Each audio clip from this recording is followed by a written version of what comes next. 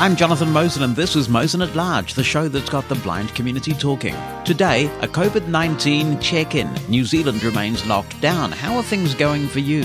More on the way blind people are portrayed in the media and ableist language. And if you're visiting Canada, there are some new steps you'll need to take. Mosen at Large Podcast.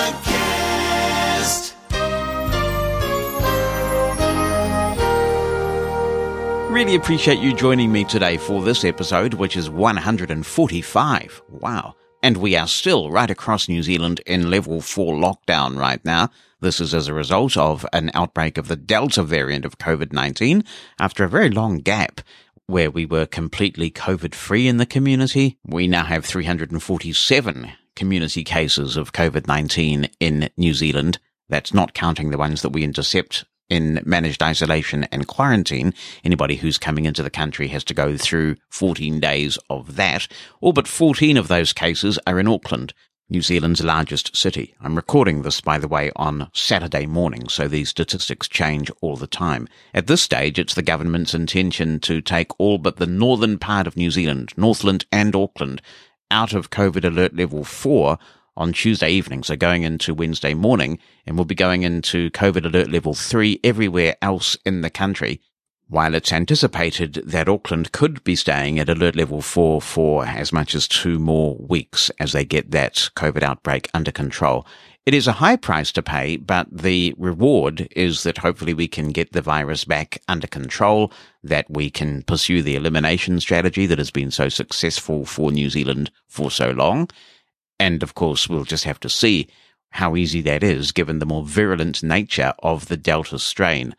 But level 4 is one of the strictest lockdowns in the world. As I've mentioned, no Uber Eats, nothing's open really apart from essential workplaces, supermarkets and petrol stations and pharmacies, and that's pretty much your lot. In level 3, it does ease a little bit, but most people will be expected to continue to work from home, and we do get the Uber Eats back. In fact, interestingly, when we were at level 3 last year, as part of that very successful elimination strategy that we pursued, a number of really nice restaurants that Bonnie and I enjoy visiting delivered just for that period. They stopped their deliveries as soon as level 2 came back, but we got some very fine food indeed delivered during that period. And I know that COVID alert level 4 is very stressful for a lot of people. There are people who aren't in optimal conditions to work from home. You know, they've got young children and they're screaming in the background, and there's not the space for a couple to work separately in their respective jobs, if doing that is possible in a home environment. So it is tough for many people. But I think people's increased competency with online meetings benefits many disabled people. As somebody who's blind and with a reasonable hearing impairment, going to new locations, making sure I'm going to be in an environment where I can hear well, it does actually create a little bit of stress, you know, so I do enjoy the uptake of online meetings. People talk about Zoom fatigue. I don't get that, and I think a lot of that Zoom fatigue is visual. It's interesting to hear people say, turn off your video if you want to. People should feel okay about turning off their video if that allows them to feel less fatigued and less stressed about being visible. And the advantage of turning off the video too is that you can put your smartphone in your pocket and you can walk around the place. And after all, if you've been on video with someone umpteen times, you don't need to show them what you look like, do you? The commute is wonderful too, of course. Bonnie has quite a long commute in her job, and I see that Apple is getting into some strife because while they have had to delay returning to work, and that's something I'll come back to in a minute when we look at statistics, there are a lot of people at Apple who are saying we don't really want to. We're happy working from home, and I think a lot of people really are. They want the choice, and they've proven that they can be trusted. They've proven that the technology's up to it, and that it's effective. During the week, Bonnie and I normally have a pretty hectic life, as you can appreciate. We both work in busy jobs. We eat well, though. We get the service called Muscle Fuel. If you're in New Zealand, I highly recommend it. Muscle Fuel do a range of deliveries, including some excellent ketogenic meals, which is what we get. And they deliver them fresh. They're vacuum packed. It's really great. Just microwave them. That means we get a good quality, nutritious meal in the evening when we're just zonked after a long day. But just before this COVID outbreak, it was pretty clear to me that one would come sooner or later. We weren't going to dodge Delta forever. So we stocked up in our chest freezer from a local butcher. And we've been eating a lot of freshly made food because there's time, and that's been very pleasant. There are also a range of businesses delivering online, and we've discovered some businesses that we didn't know about. There's been a website that has put up a big list of places in New Zealand that are still allowed to deliver things during COVID alert level 4. And we've, for example, found this place that does healthy ketogenic breakfasts. And I typically haven't been a breakfast eater for the last few years because I practice intermittent fasting, but I can easily do the breakfast at lunchtime, and it's delicious. There's these really nice low-carb mueslis and different things like that they deliver. So I guess everything has a silver lining, doesn't it? I must share with you, though, I did have a classic blind moment at the beginning of the pandemic when we locked down in level 4 in March last year, and I started working a lot in my day job from my studio, which is a great environment for me to work in. You know, I really like working in here. And somebody said, after a few days, actually, of me working from home, why have you got that bottle of wine in your office? And I thought, what on earth are they talking about? I don't even drink. And the story is that for a while, Bonnie and I both worked in here. We had a desk set up for Bonnie, and she would sit there and work away, and it was really pleasant because we just chat to each other and things. But inevitably, we found that it wasn't always the best option because sometimes I was talking to people, sometimes I needed to record things, and sometimes she needed to talk to people. So it didn't really work out. So Bonnie relocated, and we're actually in the process, when lockdown is over, of setting up a separate office for Bonnie. Now that the kids have fled the nest, we've got a bit more space to do that. But anyway, we abandoned this idea, and Bonnie's desk remains largely unused behind me. It's got the Mushroom FM computer on it now, in fact. So we made this decision before the pandemic. And in the New Year celebrations of 2019 going into 2020, we had everybody down. If you have been listening to my work on Mushroom FM and other things for a long time, you will know that I've had this tradition for some years now, well over a decade, where we broadcast from New Zealand for the New Year. And a lot of people wake up at stupid o'clock and listen to that New Year celebration, which is really good of them to do that. And the kids brought down some sparkling grape juice. And they opened it up, and we drank a toast to the new year, the final year of the decade, 2020, little knowing what that final year of the decade would bring. So that was that. But it turns out that the kids just left the empty bottle of sparkling grape juice on the desk behind me, where Bonnie used to sit and where the Mushroom FM PC sits now. And because neither Bonnie nor I really used that desk for anything, neither of us felt around the desk. Neither of us thought that there might be a bottle there. So I have this camera that's mounted in a way that when I'm sitting in my office chair, in the place that I normally sit with my keyboard in front of me, the camera's mounted on the wall, it focuses correctly, and I know that I'm going to be in the view of the camera. So it takes that element of guesswork out. Because unlike the phone, the PC does not really tell you whether you're in the view of the camera. And it just so happened that this empty bottle of sparkling grape juice was directly behind me in the view of the camera, and it just looks like a wine bottle sitting there in my office. And I still get people pinging me about the wine bottle in my office. This is like an urban myth now, when in fact it was just a bottle of sparkling grape juice that the kids didn't put away after it was emptied. So that's a classic blind moment and a bit of light relief. However, there are a lot of serious things going on, and it's been a while since we checked in on COVID-19 around the world. And I know that people are just fatigued, they want to get on with it. I do find myself musing sometimes about our resilience as a generation. Certainly in some parts of the world we are very fractured and divided. But when you think of what the World War II generation went through, and what we're being asked to do now, which is really just to get a vaccine and maybe stay home sometimes or wear a mask. It's not a big sacrifice, is it? But it seems like somehow society is broken down more, in some countries more than others. I note, for example, that the COVID-19 pandemic is getting worse again in the United States. So 2 months ago, the United States was averaging 11,000 new cases a day. Now, that's a very high number to me, 11,000 2 months ago, but it was a big improvement, wasn't it, from where the US used to be. Now, it's back up. It's back way up, and it's averaging out at 155,000 new cases of COVID-19 a day in the United States. 1 month ago, 35,000 Americans were hospitalized with COVID, and now 101,000 Americans are. 2 months ago, the United States was averaging 200 COVID deaths a day. So it had gone right down, because we know that with the vaccine, you may not necessarily miss out on getting COVID altogether, but the death toll reduces significantly, the hospitalization rate reduces significantly, and now you've got 1,194 Americans dying every day. I see there are some increases in the UK as well. And we kind of get desensitized to the numbers, to the news. There is just so much news that we have access to now.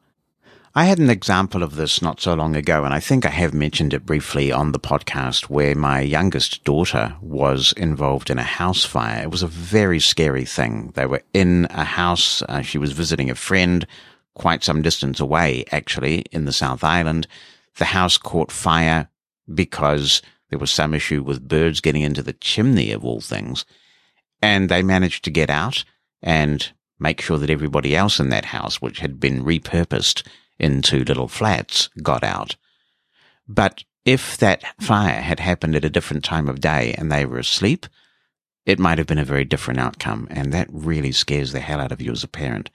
But one of the things it really demonstrated to me was, if I had just read that news story about the fire, I would have shrugged my shoulders and thought, man, that's terrible, but that's great they got out, and I would have moved on and probably forgotten about it within a minute, just moved on to the next thing in my feed.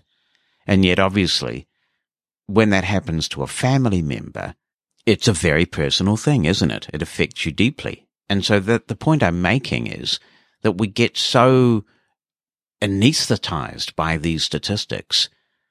1,194 people dying every day of this virus. They are family members. Someone loved them. Someone's world has been turned upside down in almost every case. And I know that there are people who get misled by mischievous people on social media, but it is so concerning when you hear, particularly in the United States, leaders, so-called leaders, complaining about masks, seeking to stop people from mandating them. People who advance the idea that horse medication rather than vaccines are going to help you. It really is a worry what is breaking down there. It really is. So I thought I would check in and find out how COVID-19 is going for you, because we haven't done a COVID-19 check-in for a while. I know that in Australia, for example, they are grappling with the Delta variant after a long run there, and many states in Australia are in various degrees of lockdown, so wishing you all the best as well. If you work, are you still working from home where you are? How's online delivery going? I know that during this pandemic, delivery of items has been a real problem. The whole social distancing thing continues to be a challenge, doesn't it? And I also wanted to check in on the matter of apps and contact tracing. And I found this really interesting article about some research that's been done. 9to5Mac is reporting this, among other outlets. And they say COVID-19 contact tracing apps built on the joint Google/Apple exposure notification API have saved thousands of lives in some countries, but have largely proven ineffective in the United States. A report examining data from the apps finds that many states didn't even get as far as creating one. Take-up was low, and very few users bothered to log infection in the app rendering it useless. None of the blame rests with Apple or Google, who both played their part by making it a trivial task for US states and countries around the world to build their own privacy-respecting apps. Apple even went as far as providing sample code that could be easily adapted to create a full app. But Business Insider examined the data and found that the US failed to take anything like full advantage of the technology. It describes a cascade of failures, ranging from the federal government to individuals. The first problem was that the White House didn't create a single US-wide contact tracing app, but instead delegated it to individual states. And the article goes on to highlight a number of problems, including the fact that a very low number of people actually input their test results into the contact tracing app, which is of course important because then the exposure notification gets sent out. And if you've been in close contact with somebody who's got COVID-19, you get notified. So that's what the Google and Apple contact tracing API offers. Some countries are not using it. I'm not sure whether Australia actually got around to using the Google and Apple contact tracing API, so somebody might be able to tell me about that. I know that they went with a Bluetooth solution quite early and that was buggy. It drained battery life. People were reluctant to use it, and I don't know whether they ever adopted that new API once it was released. But what a number of other countries have done is supplemented that contact tracing API with a check-in system, a little bit like Swarm or even Facebook check-in, where when you go to a venue, you check in to say that you are at that venue, and that information is stored securely on your phone. It doesn't go out on the internet. Nothing happens to it. It usually scrolls off, I think, after a couple of weeks, which is the normal incubation period of the original COVID-19 virus. And then if you find yourself testing positive for COVID-19, then the contact tracers come calling and they say, can you tell us the places that you've visited? So that any public places can be defined as locations of interest and published on a website, and any places that are not public but where there may have been exposure, we can notify people privately, like workplaces, for instance, that the public might not visit. Now, we have used a system based on QR codes in New Zealand, and this is quite common. I believe Australia is using a similar QR code-based system. So the idea is that when you go to a venue, there's a prominent QR code displayed on a poster, and if you can see it, and if you can reach it, then you just snap a picture of that QR code within the app, and everything is logged. The date, the time, the address, it's all done just by taking a pic of a QR code. Now, of course, the problem that we have is that QR code scanning is inherently difficult for some disabled people. Even competent blind smartphone users might have trouble locating the code independently.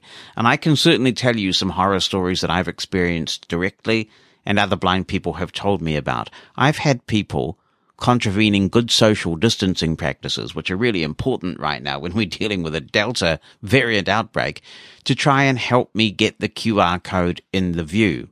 So if it's not obvious where the QR code is, because there's no mandated standard about where to put them, I might ask. And then next thing you know, somebody's taking your arm and getting in your space and in your face. And then if you're still not finding the code, then someone might even snatch the phone out of your hand. I've had that happen as well, and that's obviously a huge security risk.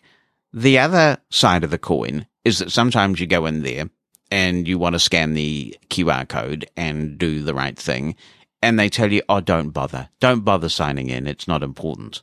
And that's not the right approach either. You know, we've all got to do our bit. Until recently, the New Zealand COVID Tracer app for iOS, which does these two things, it's compliant with the Google and Apple contact tracing API, so you can input a test result in there and you can release an exposure notification if you need to, had pretty good accessibility, at least on iOS, for manual entry. That has gotten worse in the last release or so it's not as simple to enter manual information as it once was.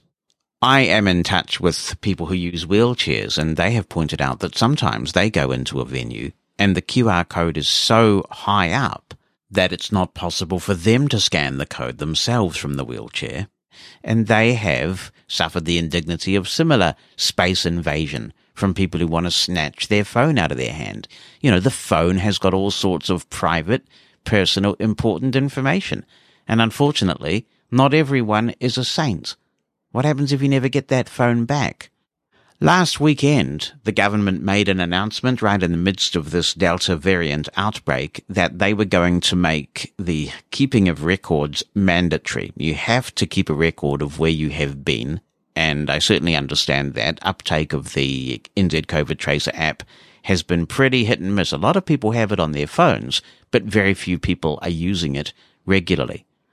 I have been signalling to government for a while that they have to be careful here because they could be creating an accessibility nightmare, and I was heartened that they took note of those concerns expressed by me and others, and the government was very careful in its language, stating that they're not requiring the use of the app, but they are requiring mandatory record keeping. But actually, I think who we really have to thank in this instance are Apple and Google, who, as part of the conditions of use of the API, have said, if you mandate the use of this, you're not going to be allowed to use it. And the government has not wanted to take Apple and Google on about that. But also, of course, there are people who don't have smartphones for various reasons. But I am concerned that the messaging has to be very clear around this.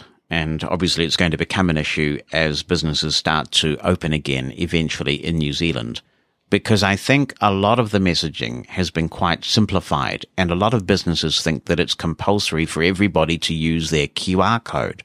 So I'm concerned that this is another thing that's going to be piled on disabled people who have issues with the QR code, that businesses are going to insist that they use the QR code when that's not actually necessary. It's only record keeping that's necessary. So people want to do their part. Let's go overseas and talk to Beth Tarasi. I hope I've not mispronounced your name there, Beth. And she says, Dear Jonathan, first I want to apologize for anything that might bother any listeners of the podcast. But I have some serious thoughts about the pandemic this side of the United States, particularly Denver. It has been a challenge with stuff I would need to get done. I am involved in a choir in Denver that does not seem to represent the disabled community, and I seem to be the only blind person there. It's always the same, always me being the only blind person, and at one time the choir had 3 blind mice in it. It was just 3 blind women, including myself, but 2 of them left for theatre and other job prospects, so I'm the only blind person left. This can sound like a big challenge, and they've decided not to provide transport because of COVID, to ask for proof of vaccine or a picture of your vaccine card, which I am terrible at taking pictures of objects. I feel terrible about those who have to use a contact tracing thing on their phones because the QR codes aren't much for me either. I just have a little thing on my phone that turns on and it bounces waves around other phones. And if someone comes up positive for COVID, I get an alert thing on my iPhone. Simple enough, but Denver doesn't have a COVID app per se for tracing contacts.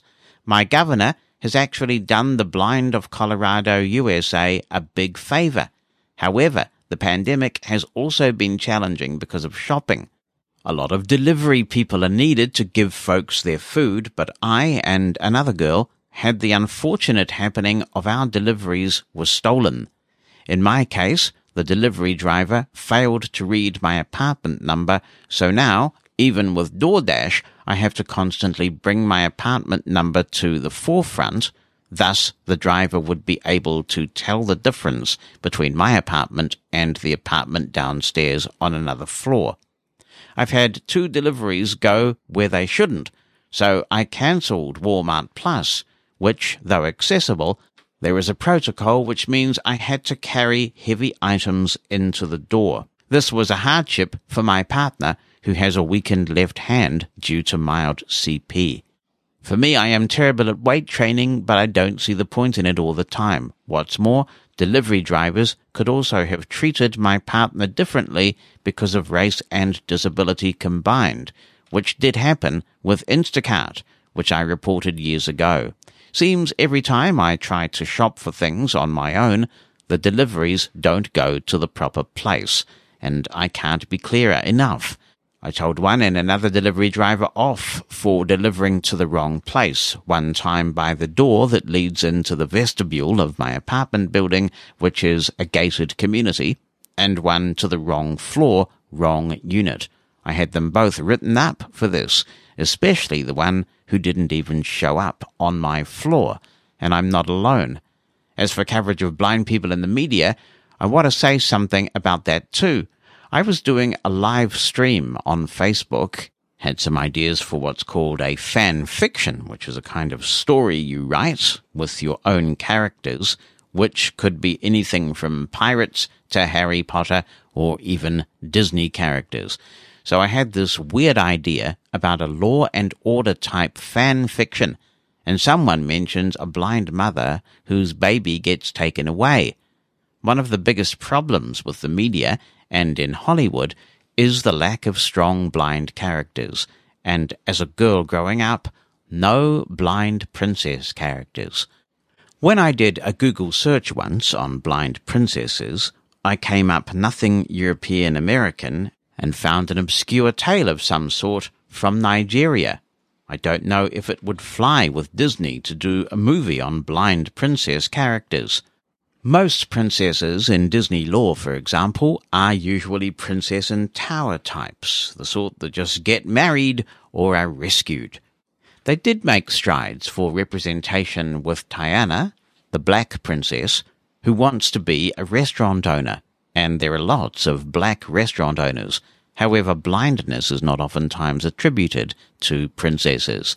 Blindness being feared in European folklore doesn't help Disney's princess culture much. I grew up with Ariel, Belle, and all the other favourites, but did not see myself represented in fairy tale culture at all. All the blind characters were usually fortune tellers or witches or other types of minor roles. I think the blind need better and stronger coverage, and aside from Apple TV Plus's show entitled See, there is not much of a choice of blind characters you can pick from in a fan fiction world. There are no blind people or characters in any of my favourite science fiction series shows, like Star Wars and the like, except for Geordi from Star Trek, and even then, he gets to see. People should know that by not casting blind people in any role in any series in Hollywood at all, they are doing us a disfavour more than a favour. I myself did not grow up with blind role models, did not get represented in TV shows and the media, and all the stuff I did see about blindness and blind people is nothing but what we call inspiration porn. You can guess the rest of it. Like the show? Then why not like it on Facebook too? Get upcoming show announcements, useful links, and a bit of conversation. Head on over now to facebook.com/MosenAtLarge.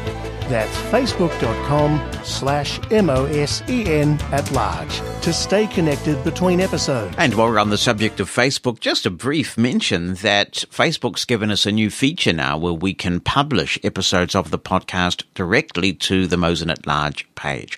So if you spend a lot of time on Facebook, you can like us there and listen to Mosen at Large right from the comfort of your Facebook app or web browser tab. Steve Bauer has written in to say, I listened to the podcast The Daily from the New York Times. It was the Sunday read from the 1st of August and is an article written by a visually impaired reporter about a television series where the lead person is blind but portrayed by a sighted person.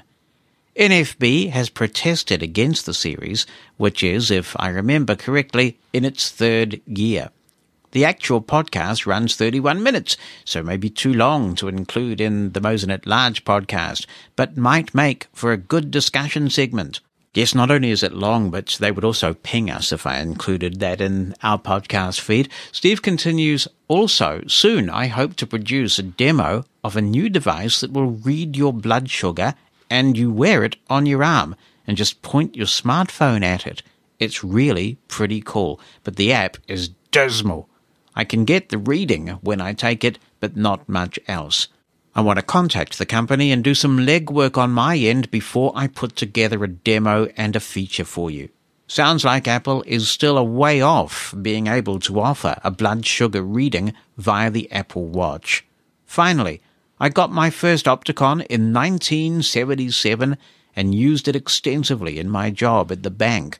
For a while, I used the CRT lens, that was before computers, to read the info on the screen, which I needed to contact delinquent credit card customers. Even though I am now retired, I still have 3 units and use one almost daily for short and simple tasks. The remaining units are safely in storage if needed. It's interesting the way that people squirrel away these Opticons, isn't it? Just goes to show the impact that this technology had.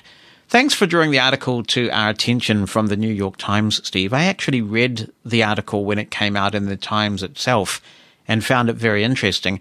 And it is a subject that is covered in Leona Godin's book, Their Plant Eyes, where she talks about the need for blind people to play blind people, and indeed for disabled people to play disabled people.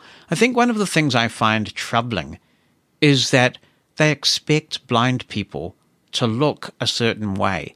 And so they say, oh, well, if you're blind, it's really difficult for you to act in a way that's suitable for TV. I find that really disturbing because it's saying, oh, we're happy to do blind characters, but we're not happy to have them actually be blind. But I would recommend the Times article. I find the Daily quite hard going sometimes with their reads and the way they do them because they put all this silly music in the background, which I just find a distraction. But it is there. It will be in the podcast feed still from the 1st of August. And yes, the NFB had quite a campaign going on this, didn't they? They protested outside the network's headquarters and they had the hashtag #LetUsPlayUs. If you have any views on this, do we need to ensure that there are more disabled actors in these roles? And how do we break the cycle and get them on the screen? I do recommend Leona's chapter on this subject in her book, Their Plant Eyes. It is thought-provoking. Another item you'll be interested in if you are concerned with this topic is an item on BBC Radio 4's Front Row show from last Monday night. Front Row is an arts program that they have on BBC Radio 4. It's available internationally on the BBC Sounds app. I don't know if they do a podcast, but it's certainly on the web and on BBC Sounds. They had a guy on Monday night called Jack Thorne, and I believe he is disabled himself. And he is talking about this organization that he's just founded to promote disabled people playing disabled people and also making sure that environments are accessible and accepting for disabled people. He's done a McTaggart lecture on this subject as well. So if you search on Jack Thorne, he's spelled Thorne, and McTaggart lecture, you should be able to find that. It's probably up on YouTube or somewhere else like that by now. But he is also interviewed on Front Row. He had some really good things to say on this subject. I am really pleased to see more disabled people speaking up about our exclusion from these roles. Another thing I wanted to bring to your attention on the subject of blindness and its portrayal in the media, before we go on to the main event, as it were, which is what prompted me to raise this, is a human interest piece that appeared on TVNZ, our public TV broadcaster here, back on the 25th of July. And this was a little magazine piece. It's a section they call Good Sorts. It's a New Zealand expression. She's a good sort. It just means, good person. And they were featuring a blind woman who has made a contribution over a decade or two running a walking group. So it's a really good story. And they spoiled that story by saying that the woman was blind, can't drive, can't work. Now, the fact that she can't drive is an indisputable fact, so no problem there. Of course she can't drive, and fair enough for pointing it out. But to say in the same sentence that she also cannot work because she's blind is pretty concerning, isn't it? I made a complaint to the broadcaster in my official day job capacity because obviously I'm concerned with perceptions of disabled people working. We've just had some new statistics come out indicating that 6 out of 10 disabled New Zealanders are out of work. So we've got a problem. And certainly those negative perceptions have to be challenged. And so I wrote to them and I said, the way you've worded this, you're implying that blind people can't work. Because obviously we can't drive. To say that we can't work in the same sentence, that's really a bit dodgy. That is dodgy. TVNZ has already come back and declined to uphold the complaint, and in making that decision they say they were told by the person concerned, the interview subject, that because she was blind she couldn't work. Now, my comment was, the way they portrayed it gave the impression, I think, to most reasonable people that they were saying that all blind people can't work. And obviously employers watch these things. So it's a constant battle, and I think it will continue to be as long as we have so few disabled people in the media. If you're a young person and you're thinking, what career should I embark upon that will make a difference? We've got to see more disabled people on our TV screens, hear them on the radio, not necessarily talking about disability issues, but just being there, being beamed into people's living rooms, whether it be through news reporting or acting, as we were talking about earlier. Mosen at Large Podcast. I have been keeping you up to date on my complaint regarding the use of ableist language by RNZ, our radio public broadcaster, who regularly equates blindness with ignorance, ineptitude, and unawareness. And as I mentioned, I opted not to go down the High Court route because New Zealand's Parliament was holding an inquiry into the RNZ Charter. Now, this is the document that is the strategic plan for the organisation, or the constitution for the organisation. If you can get a strategic objective in the Charter, then the public broadcaster, which is funded by the taxes of New Zealanders, including the taxes of disabled people, has to account to Parliament for their achievement of those Charter objectives. So it was really good timing that this complaint was not upheld at a time when I could make a submission of this kind. Frustration's running pretty high, actually, among the disabled community about RNZ, and I'm aware of at least 3 submissions, mine and 2 from disability organisations, on the RNZ Charter. Last Thursday, I appeared before the Economic Development, Science and Innovation Committee of Parliament to give an oral submission. My written submission is quite detailed. And also at that hearing was Pam McNeill, who runs Disability Responsiveness New Zealand. So I thought I would play you both of those submissions, and you can get a feel for how this committee meeting went. It was also streamed live on their Facebook page. Sometimes their hearings are streamed on our Parliament TV channel as well. And I'll certainly keep you posted regarding how this inquiry goes and whether we do get the clause that is being asked for by a number of disability organisations and disabled individuals. So here is this part of the Select Committee hearing. Next up, members, we have Jonathan Mosson. Good morning, Mr. Chairman. Hopefully you can hear and see me now. Yes. Yes. Very good. It's pronounced Mosen, by the way, but believe me, I've been called much worse, so you're good. Mosen. Yeah. My apologies. Well, if as have I with my surname. Yeah. So I'll proceed if that's okay. Yes. Sure. Well, thank you very much for the opportunity to present this oral submission on the review of the Radio New Zealand Charter. In my written submission, I cite several examples to illustrate that despite some good quality long-form coverage of disability issues, for which I congratulate RNZ, and I agree with the previous submitter, they are a jewel, they're a taonga. Unfortunately, RNZ lags well behind similar broadcasters around the world in encouraging more disabled involvement in all aspects of their operation. Their regular and egregious use of ableist language, which I'll come back to, is causing real harm and reflects a fundamental disconnect from the disability community. So this collection of shortcomings represents serious systemic failure, in my view, and it'll only change with a charter clause that will require parliamentary scrutiny and accountability from the broadcaster around what they're doing to correct the problems. At present, RNZ has no disability current affairs program for disabled people by disabled people. And given the size of the disability community and the challenges we face, this is both extraordinary and unacceptable. Such a dedicated program would take a different approach from news coverage, which seeks to explain disability issues to a mainstream audience. To the best of my knowledge, no one on the air at RNZ identifies as disabled, while in some other countries, disabled people are found in prominent on-air roles in public broadcasters. Now, this matters because when listeners and viewers have a disabled person beamed into their car or their living room, it changes perceptions and it challenges unconscious bias. A lot of employers listen to RNZ, and right now, 6 out of 10 disabled Kiwis are out of work, even in this labour market, and there is a disability employment wage gap. In New Zealand, few disabled people can be found in institutions of change, including Parliament, I have to say, so we find ourselves in a catch-22 situation regarding seeking to increase the participation of disabled people, because to do that, we've got to convince non-disabled people to give us a fair go.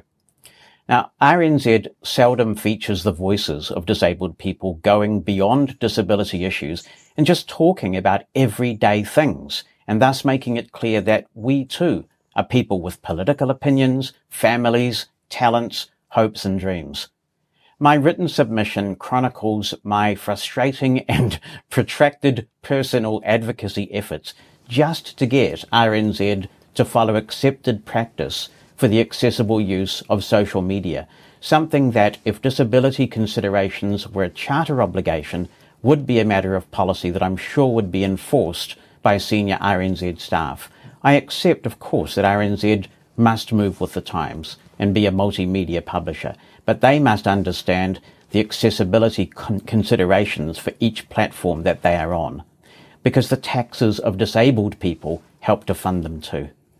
And finally, and most concerningly for me, RNZ continues to make regular and egregious use of ableist language.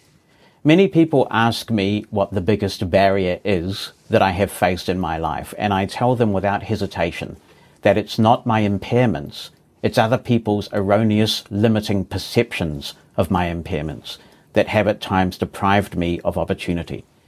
I'm sure you can appreciate it is pretty rough when you wake up to hear the morning news and you find yourself, as a disabled person, repeatedly insulted by our public broadcaster before you've even left the house. In recent years, we have made some progress with the recognition of the harm that ableist language can do. I think there is a general acceptance in informed society that describing an idea as retarded is not appropriate. Yet regularly, RNZ is still using expressions like falling on deaf ears to describe someone not taking any notice, being completely blind about an issue, equating blindness with ignorance or ineptitude, or crippling house prices.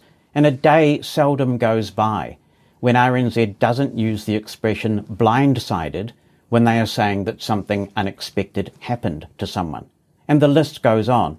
Now, I know I may be accused of being woke and politically correct for talking about this, but as many women and those from ethnic minorities will confirm, words matter. Words create unconscious bias. Words that equate impairments with incompetence or indifference have a direct bearing on people's perceptions of what disabled people can be and do. I have formally complained to RNZ about their rampant ableist language problem. And what disturbs me greatly is that the non-disabled people who reply have shown no interest at all in engaging with the disability community about ableist language. Instead, they simply state their intention to keep right on doing what they're doing because it's been done for centuries. And I have to ask, why are disabled people treated one way and women and ethnic communities who have also been targets of harmful language treated with much more respect and empathy? And I think the answer is very clear. Many of those other historically disadvantaged groups, thankfully, have a voice inside RNZ. Disabled people do not. That's why this committee can bring RNZ in line with similar broadcasters in other jurisdictions, which are making commendable efforts to improve the coverage of and participation by disabled people by simply adding a new clause focusing on disability in the Charter. I am confident we will then see disabled people in governance, management and on air at RNZ. And given that we make up over 20% of the population, I don't think that is an unreasonable request. I thank the committee for its time and attention. I'm happy to answer any questions. Thank you, Jonathan. Points very well made. Nacy and then Melissa. Thank you, Mr. Chair, and thank you, Jonathan, so much. It's a sobering reminder for us all, I think, this morning about the reality that our disabled or differently abled community faces on a daily basis. Just kind of going to the details, I know we're doing a review on the Charter at the moment. I think, broadly your submission and the points that you're making is very, I think it's very clear. So I just wanted to kind of tease out a little bit of the detail in terms of, would you say we should put, if this became a chartered kind of, a term in the Charter, would you see it implemented in, say, a quota for disabled people? Would it be some sort of standard in the training, further professional training for those on air? Or would it be, and what kind of technology is missing right now from the portfolio? Because I imagine there's radio for those who can't see, or there's a website and the app for those who can't hear. Could you just kind of walk us through, is there any other technology that should be brought in to help those that are differently able to access that information from Radio New Zealand?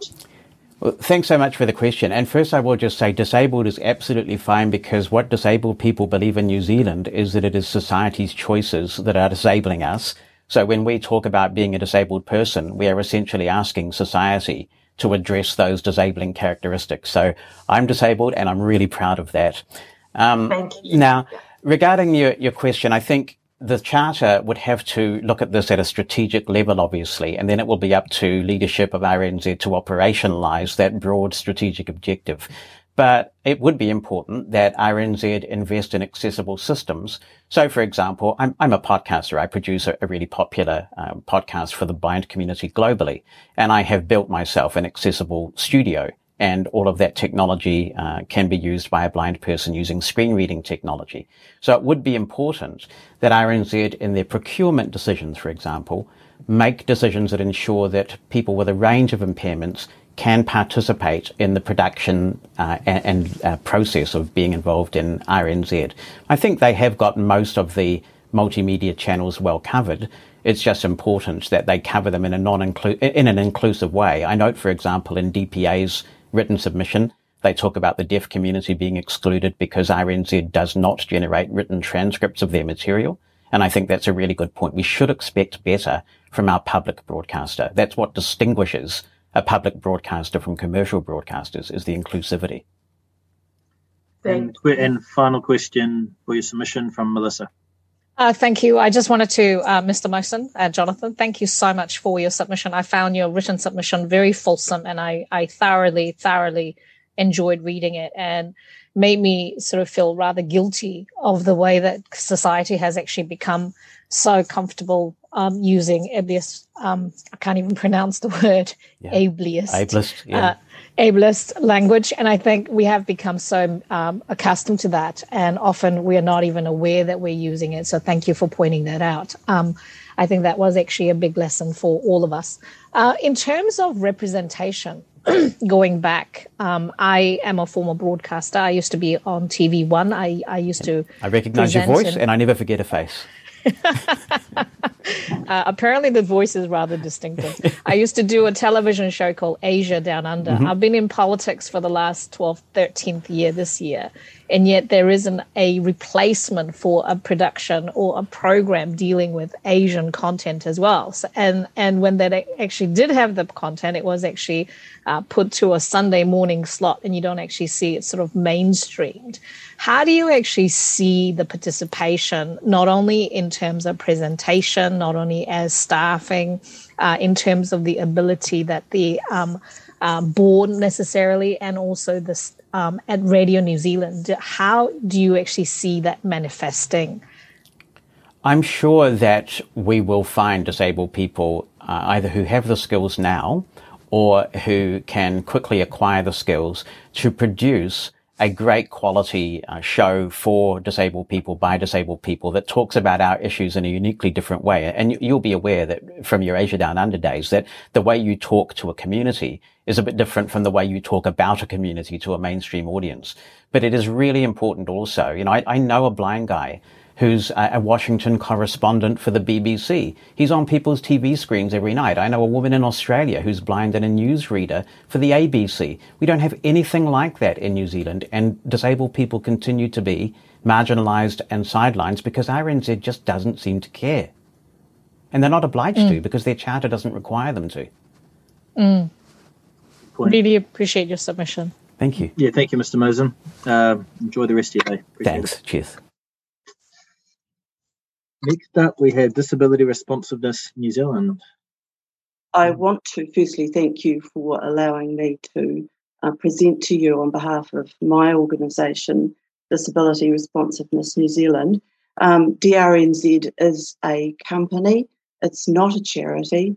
We believe that the charitable model hasn't done a lot for disabled people in any part of the world, really. So that was why I had the vision to start the company. Just briefly, what we do is we provide training for non-disabled people about how to respond well to disabled people, and also capability building for disabled people. And I'm really happy to take some questions at the end. I don't want to repeat too much of what I put in my fairly brief submission, but I do want to say I completely agree with everything Jonathan's just said. I would just add one thing in terms of the Charter, that it would be advisable to, while setting up a separate clause for looking at how disabled people can be included, that Radio New Zealand would absolutely need to consult with the disability community. And when I say the disability community, I mean disabled people, not non-disabled people who sometimes like to speak on our behalf. It's essential that we ourselves are consulted. So Jonathan's talked about the fact that disabled people are the largest minority in the world. We certainly are. I think in New Zealand we're up to 24% now. So you'll see that my submission dealt with Radio New Zealand news and current affairs. Basically, similar to Jonathan, I believe that there is a lack of inclusion in mainstream stories. There are so many stories that come out that have, every story has a disability angle, because we are people first and foremost. So naturally we're going to have views on different things and a perspective on many of the news items that are covered. Also, there is now a lack of disability-specific programming. We used to have a program called 1 in 5, which was really very popular, and I'm not sure why it was disbanded. I know that at the time, Radio New Zealand promised disabled people that their stories would be integrated and mainstreamed into the content, which really just hasn't happened. I'm a trainer, and one of the things that I often do when I'm talking to groups is I ask them to think about roles in their lives where they have been, or they are, privileged, and roles in their lives where they have been or are marginalised. Now, the reason I do that, and the reason I ask you to think about that while we're talking this morning, is that we all have been in our lives marginalised, whether we sort of think about it day to day or not. We all want our stories to be reflected in our public broadcaster. And I think that's critical, that New Zealanders see themselves or hear themselves when they're listening to stories on Radio New Zealand. One of the reasons I began my PhD back in 2018 was because I'd heard Emil Donovan, in a program called No Job, No Training, No Hope. And in that story, he looked at unemployment levels for youth mainly. And the only mention of disabled people in that story was people being cared for by young people, so disabled people as passive recipients of care. And there was no mention whatsoever about youth unemployment among disabled people, which is extremely high, even amongst university graduates. And so the focus of my PhD is on barriers and enablers to employment for disabled people, but I have now narrowed that down to our own sector, the disability sector, which is as negligent as any other sector, unfortunately. Now, RNZ could help address the issues, and I know Jonathan's talked about that, and DPA's talked about it in their submission as well. A series on disability employment and unemployment would be awesome. It's a huge issue. It needs to have more than one program about it, and I would foresee a series. And Emil's a great guy. I'm sure he could do something with the detail, perhaps, run a series on disability unemployment. Workplace bullying, domestic violence, these things affect disabled people. I have been certainly in a workplace where I've been bullied, and I've seen other people with disabilities bullied as well. And there are a great number of women who are disabled who are subjected to domestic violence. One of the angles there is that actually isn't any women's refuges that are accessible. So in terms of wheelchair access, nothing. And there is no way that someone in a wheelchair who may need additional care can bring someone along with them to a refuge if they're escaping a domestic violence situation. COVID-19 has particular meaning for disabled people who are finding it hard to get out and shop if they don't drive. There is a lack of PPE for disabled people who have particular health needs. And one of the glaring things for blind people is that the COVID app isn't really accessible. So you've got to be able to walk into a premises and see the number to write down. And now the app's been updated. You can't even write it down because the screen reader won't work with it anymore. So really what we needed there was, and the advice certainly was at the time, that we must have an app that would just automatically ping a code and that the person wouldn't even need to get their phone out. But there are other ways that we should be encouraged if it's going to be mandatory. There are other ways that people can write down codes, etc.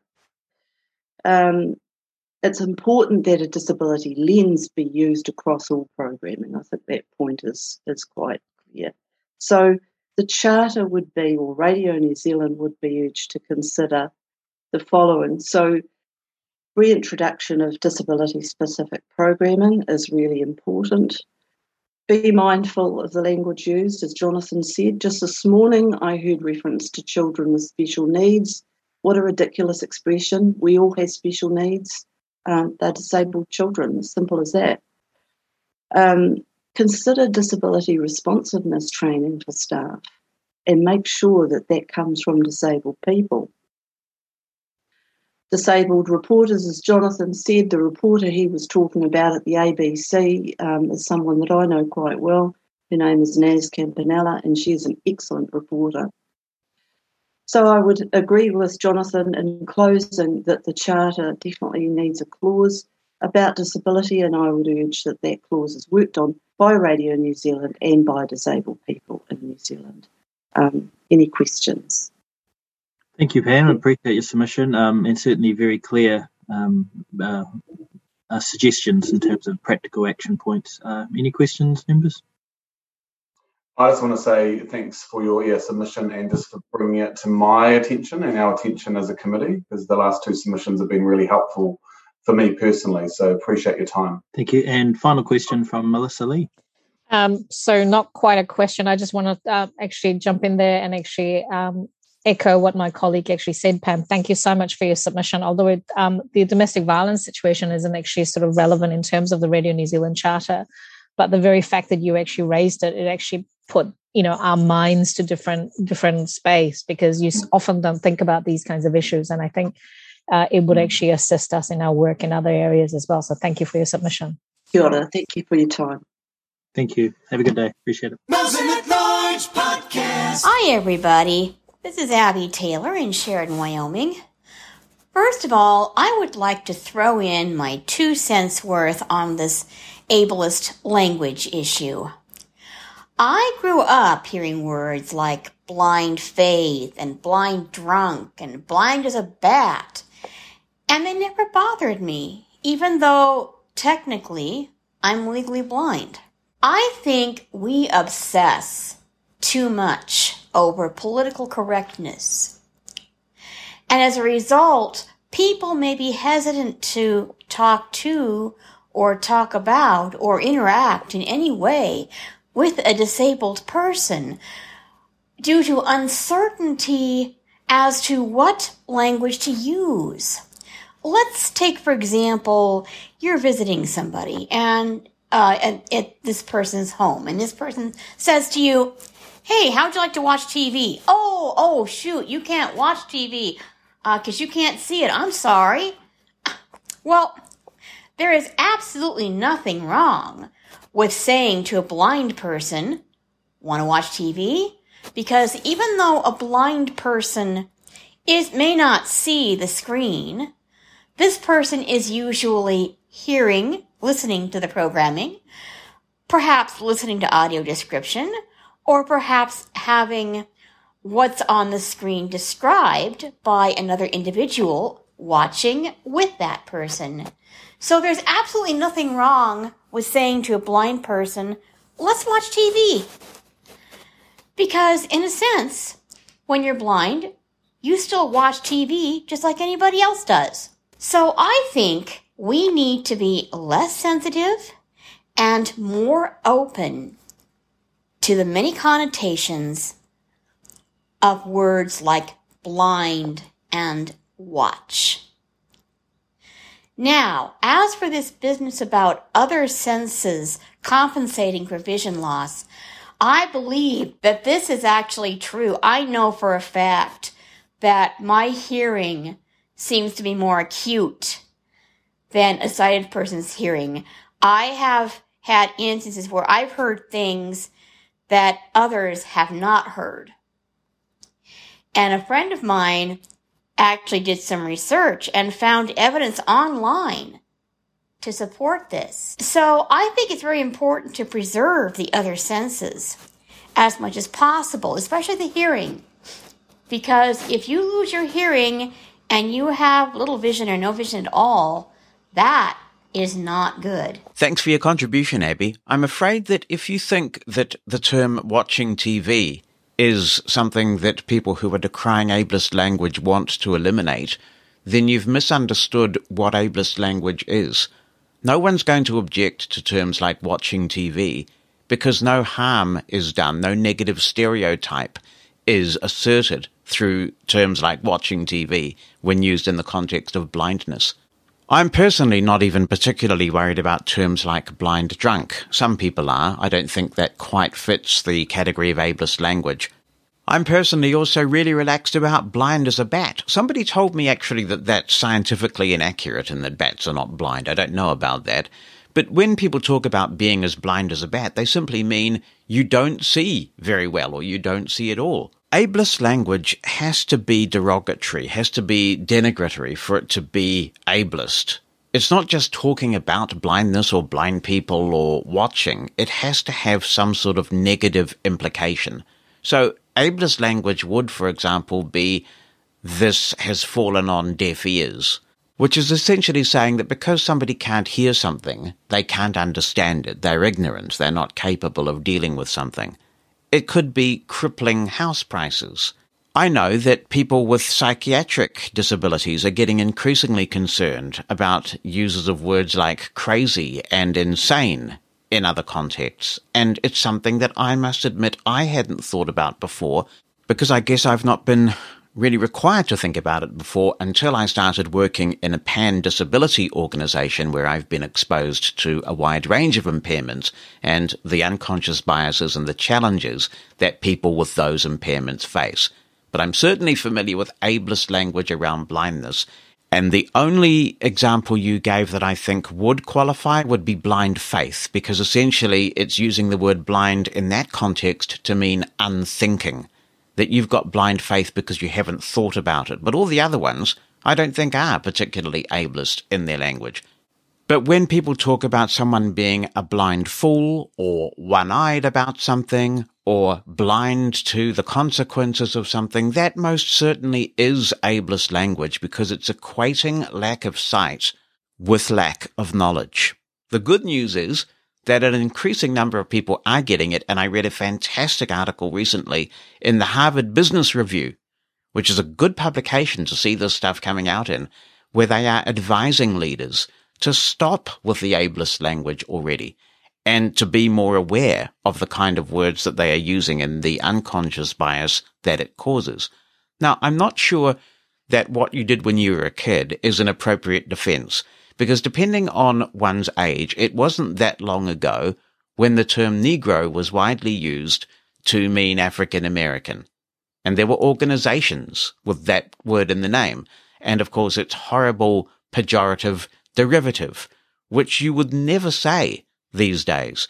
So language moves on as minorities assert their right, their fundamental human right, to respect. And if there are people who don't want to talk to us because they choose not to show us due respect, then we're better off with them not talking to us. It's of course important for us to educate where we can, to explain why these terms are inappropriate.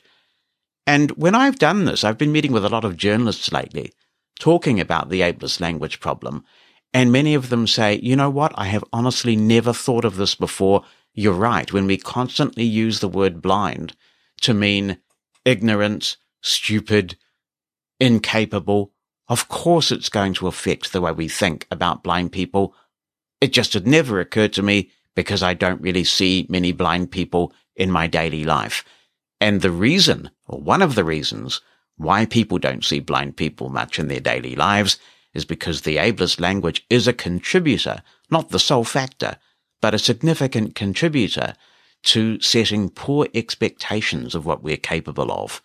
You will have heard, if you listened to the submission that we just played from the Parliamentary Select Committee here in New Zealand, one of the members of Parliament using the term differently abled, because she felt concerned that disabled might be pejorative.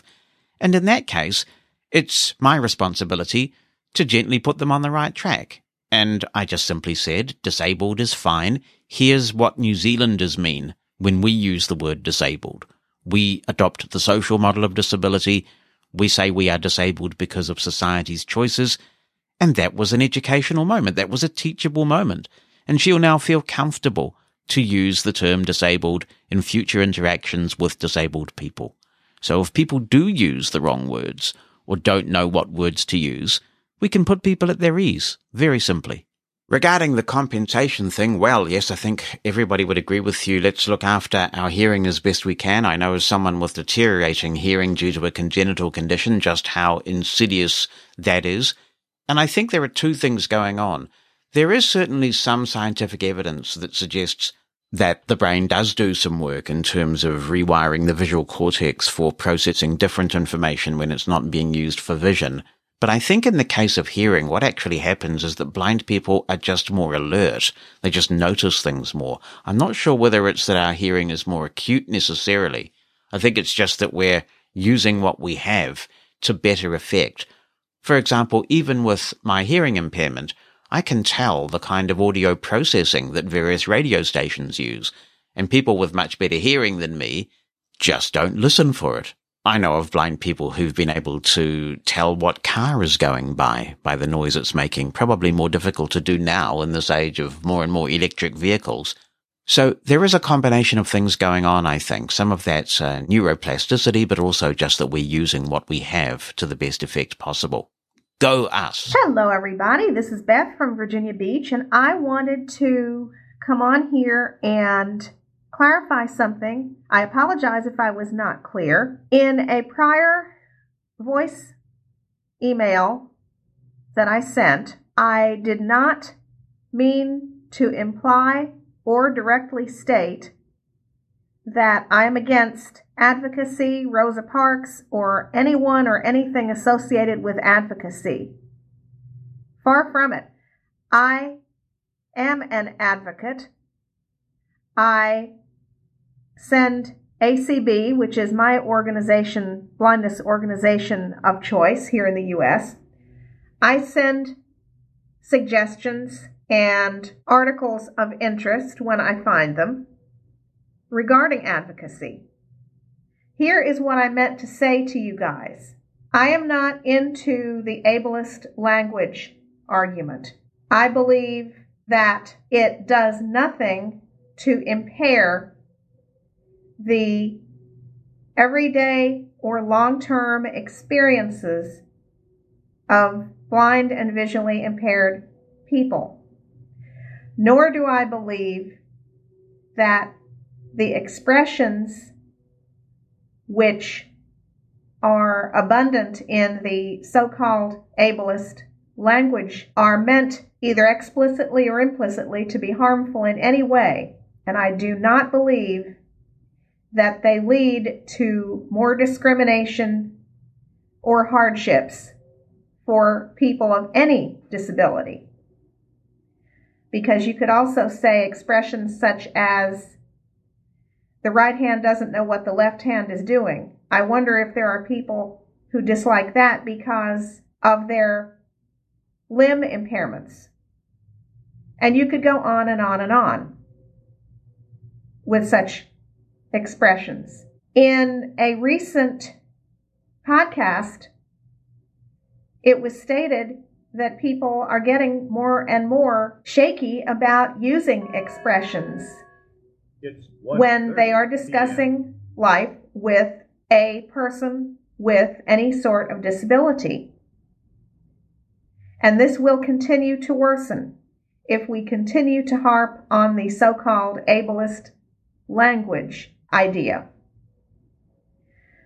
Instead of going in this direction, I would bring your attention to the best advocacy I have ever seen. It is a Canadian TV station which every Canadian cable and satellite provider must include. It is called Accessible Media Incorporated, or AMI. And my favorite show on that platform is Kelly and Company, or Kellyco. I call it a mini Today show, or Good Morning America show, or pick your genre show of choice. Not only do they discuss topics of general interest in the mainstream,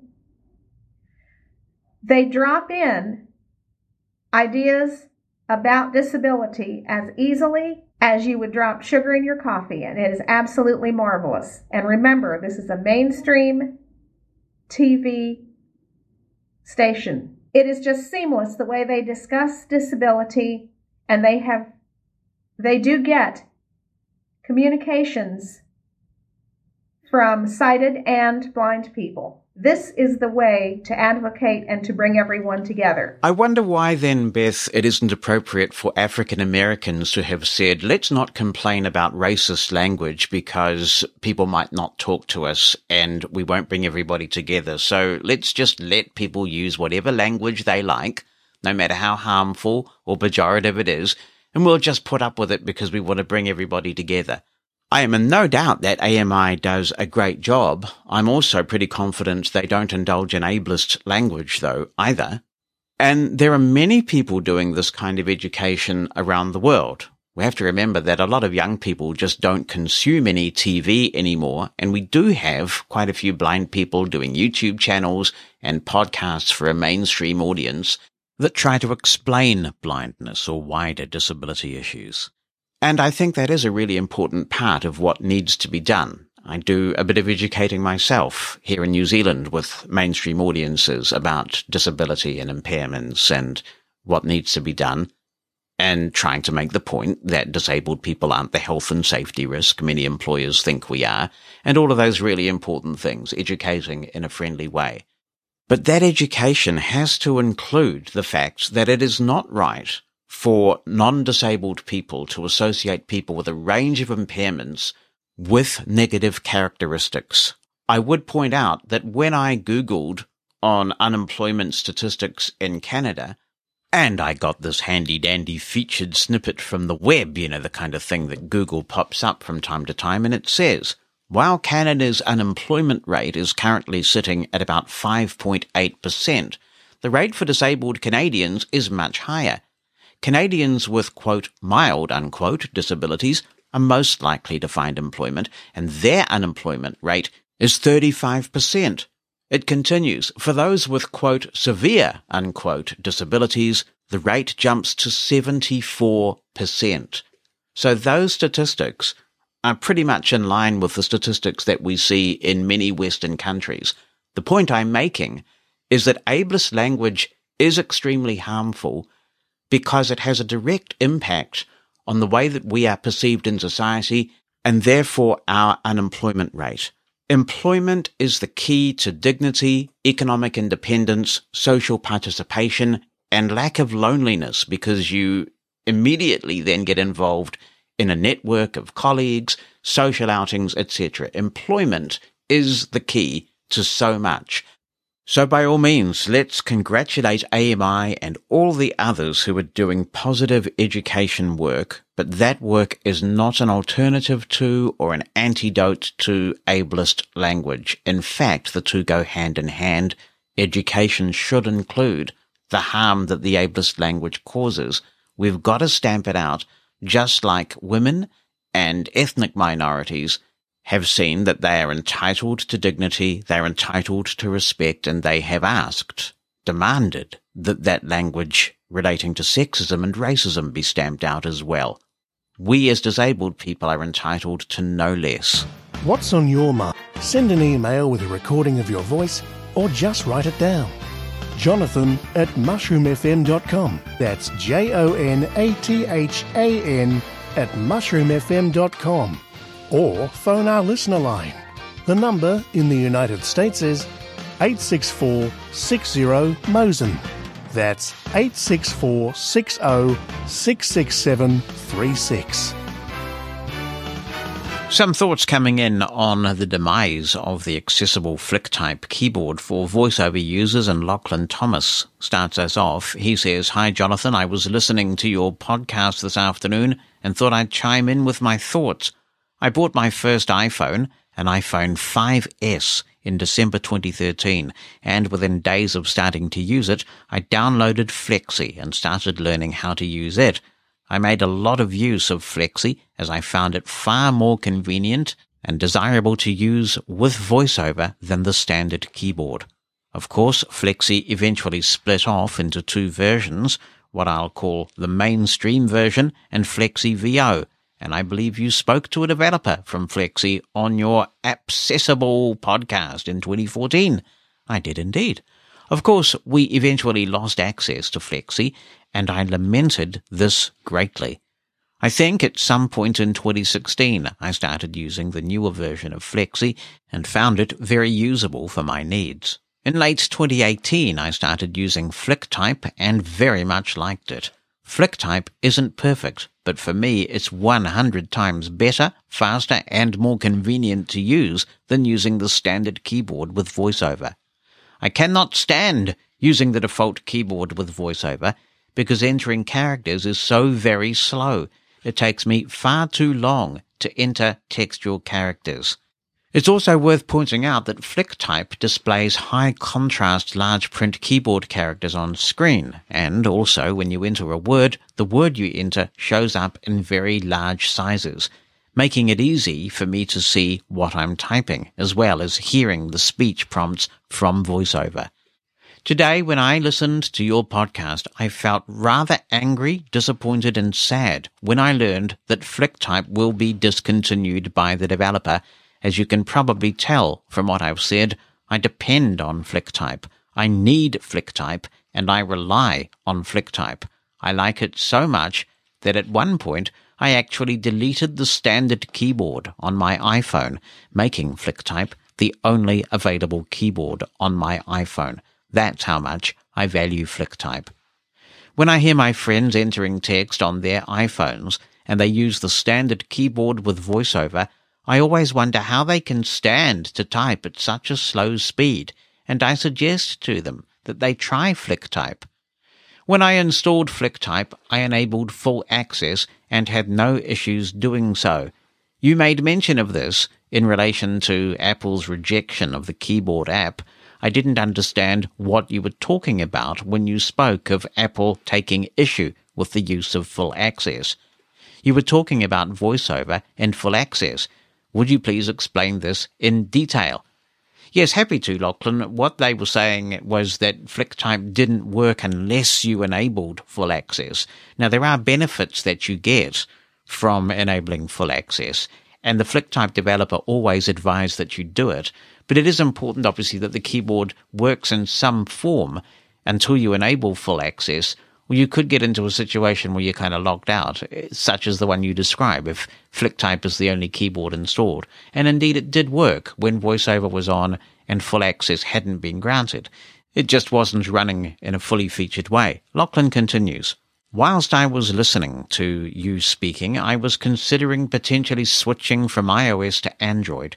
And I wonder how many other blind and vision-impaired people may consider doing this because of what Apple is doing.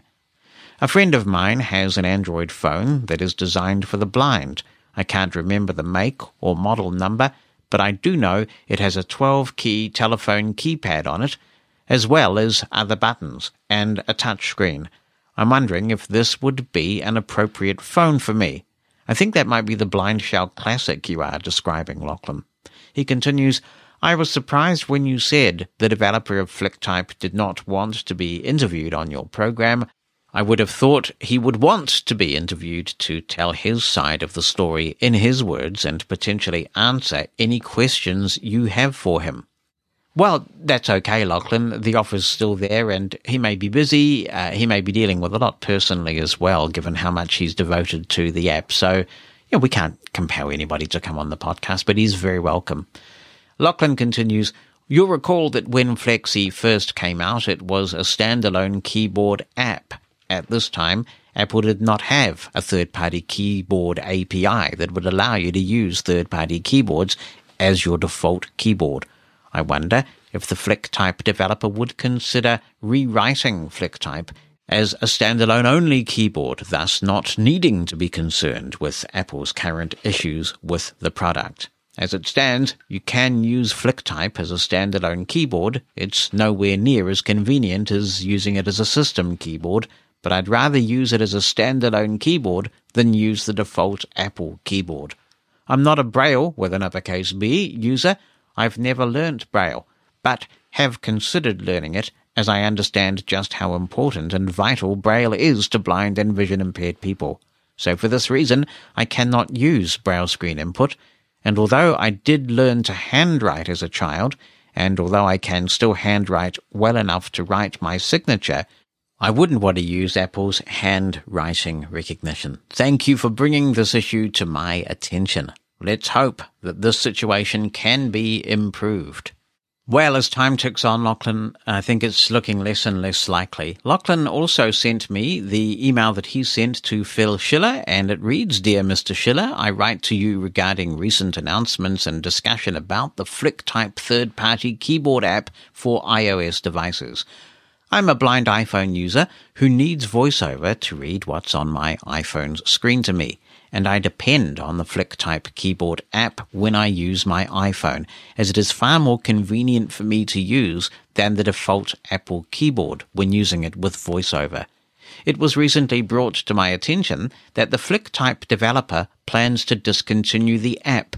This is supposedly due to disagreements with Apple regarding the functionality of the app.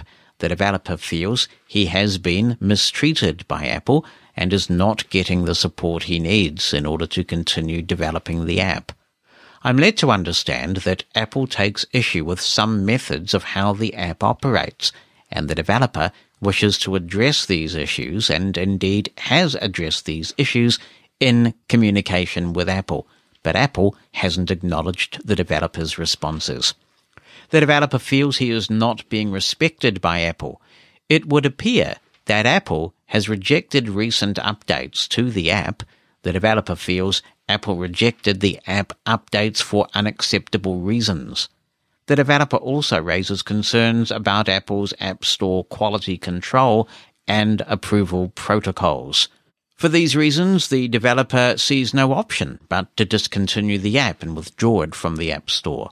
FlickType is a legitimate app that many blind and vision-impaired people around the world depend on, need and rely on.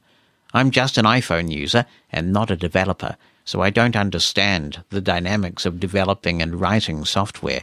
But I would trust the FlickType developer knows what to do and what not to do when writing the code for his app. When I learned about the discontinuation of FlickType, I felt very angry and upset.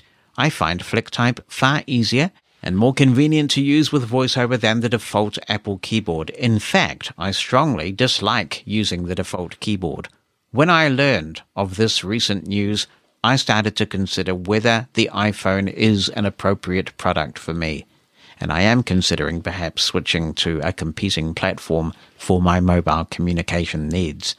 Please engage in dialogue with the developer of FlickType and attempt to understand his concerns and come to an agreement that will permit the FlickType developer to continue providing the app for users like me.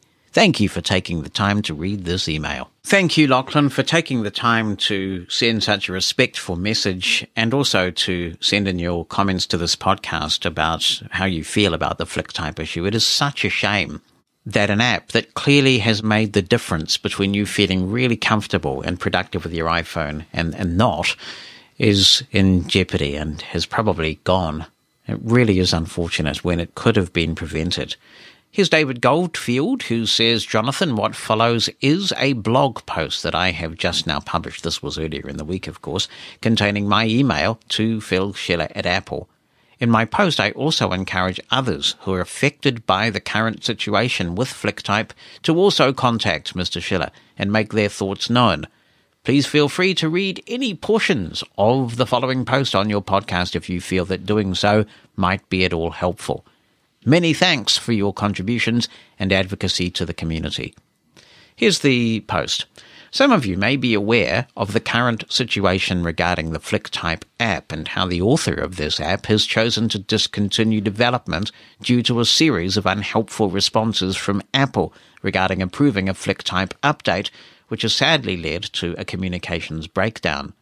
Apple's heavy-handed approval process nearly caused the end of the Blindfold Games apps several years ago and has now likely resulted in the elimination of a truly unique accessibility solution for blind users. I believe that blind Apple users of this app need to make their voices clearly heard about this, and I don't mean complaining about the situation to one another, as that will accomplish nothing. What follows is an email which I have sent to Phil Schiller. To quote this page, and there is a link to the page, from Apple's website, Phil Schiller is an Apple Fellow responsible for leading the App Store and Apple events. Phil has helped guide Apple's products and marketing for 30 years, most recently as the Senior Vice President of Worldwide Marketing. Over the course of his tenure, Phil has helped the company create the best computers in the world with the Mac, leading the digital music revolution with iPod and iTunes, reinvent mobile phones with iPhone and the App Store, and define the future of mobile computing with iPad. That's the end of the Apple hype. David's post continues, I would encourage all who are affected by what is happening with the FlickType app to email Mr. Schiller by using the address schiller@apple.com. And as I spelt it out last week, I'll do it again, SCHILLER@apple.com. Here is the email, says David, which I have sent Dear Mr. Schiller, I am visually impaired and have been successfully using the iPhone with VoiceOver since 2014. As someone who has also been working in the assistive technology field for over 3 decades, I have had many opportunities to provide training to other blind iPhone users and have recommended Apple as a company that should be seriously considered due to what I once believed was their strong commitment to accessibility. However, this latest situation with Apple not allowing updates to FlickType to be accepted into their App Store has caused me to seriously reevaluate this position. FlickType is truly a unique accessibility solution, and there is truly no other app of its kind. It permits people, blind or sighted, to effortlessly type text on their touchscreen without the need to focus as to whether or not the correct keys are being pressed. For Apple to not allow this update to be released into the App Store for totally invalid reasons is a complete disgrace and only hurts customers by eliminating yet one more important and unique accessibility option. I used to always choose Apple over Android devices due to Apple's unique and robust accessibility options, along with the fact that Apple's accessibility solutions seemed to be way ahead of Android. However, this is becoming no longer the case, as Android is now catching up and offering equally robust and efficient choices for customers who require accessibility solutions. If this situation is not resolved promptly, I will be switching to Android for my next phone upgrade and will be informing those in the blindness community about my decision and why I have made it. Thank you for sending that in, David. And I would say that David is a respected voice, and I think if Apple doesn't take this outpouring of concern seriously, then they really have contempt for the blind community. They have to do something about this. Related to all this to some degree is a lawsuit that has just been settled by Apple. They are going to make some changes to their App Store in order to settle a class action lawsuit that was brought against them by developers in the United States.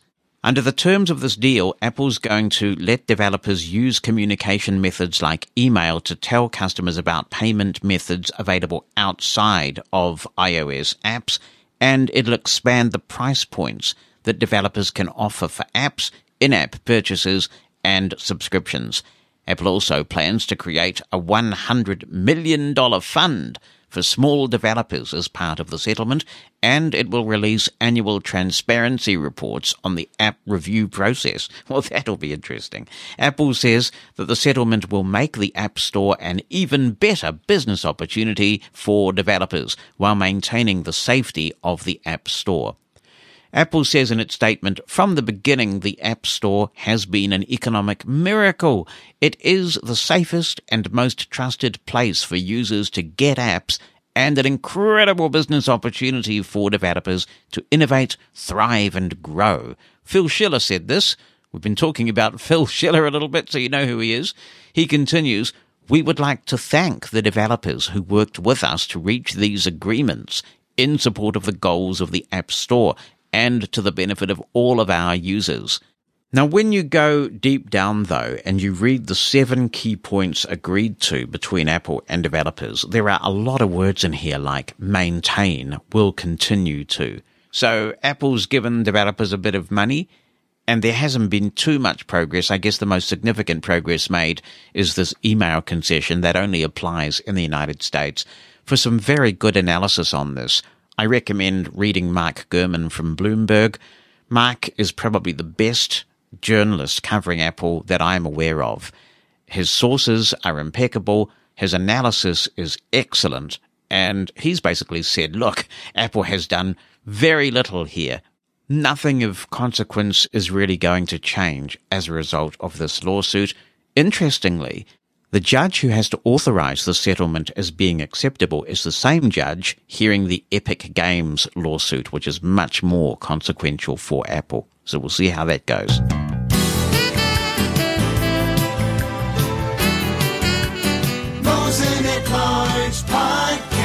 We've been talking about contact tracing apps, and one of the excuses that has been offered for their lack of accessibility in some instances is that there was pressure. It was important to get an app out as soon as possible, so accessibility sometimes wasn't as good as it could have been. But now we start to look to the future, and I think it's important to note that some apps that purport to be a result of COVID-19 are also facing some accessibility challenges.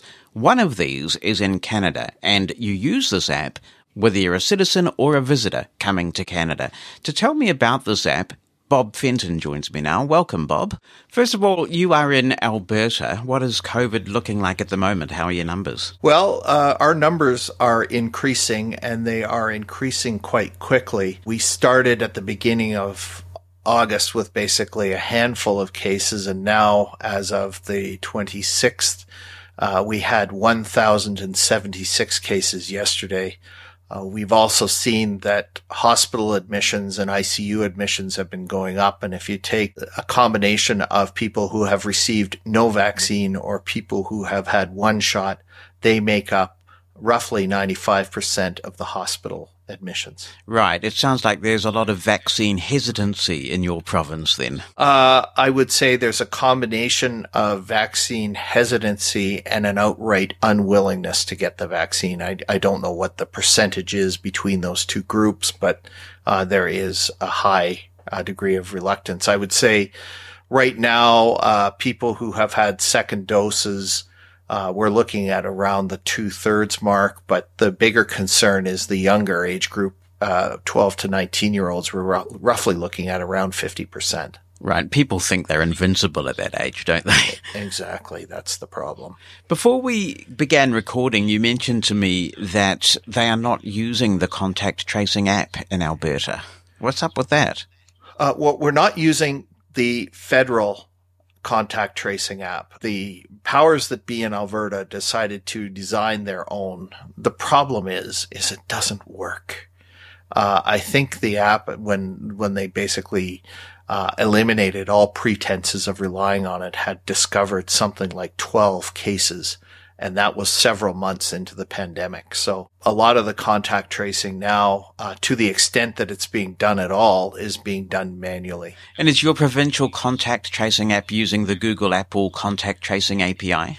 You know what? I have no idea what they're using, but it just doesn't work. And there was horrendous media around the ineffectiveness of this. And the federal app has actually received fairly good reviews about how accurate it is, and it warns you when you've come into contact with somebody who has been diagnosed with COVID. You can take precautions, the whole works, but none of that is available here. Okay, so it sounds like the federal app is using the Apple Google contact tracing API, but the provincial one may not be. Yeah. But what I wanted to talk with you about was this app that I understand everybody who is coming into Canada will now have to use in order to either return as a citizen or visit as a tourist. Is that correct? That is correct. It affects citizens of Canada and any other individuals wanting to enter the country. So what's the purpose of the app? The purpose of the app is to conduct a bit of a pre-screen so that the government knows who's coming into the country, what symptoms they may have, some demographic details about who they are, where they're coming from, etc. And the reason they do that is they're relying on some of the CDC data from the US indicating where the hotspots are in the world. And, you know, that way, if you've got somebody coming in from Turkey or Montenegro, which have very high COVID numbers right now, they can take the appropriate precautions when individuals come into the customs halls and that kind of thing, and arrange the appropriate testing.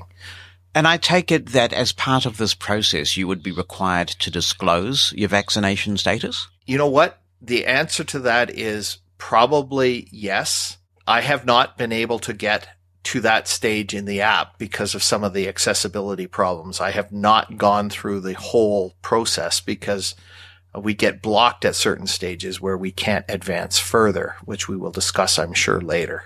Yes, we sure will. So there's this app, but I take it it's also a website as well. There's a website option? Yes, that's correct. So how about the website? Is that accessible? I would say it's better. It's not perfect, but you can use it.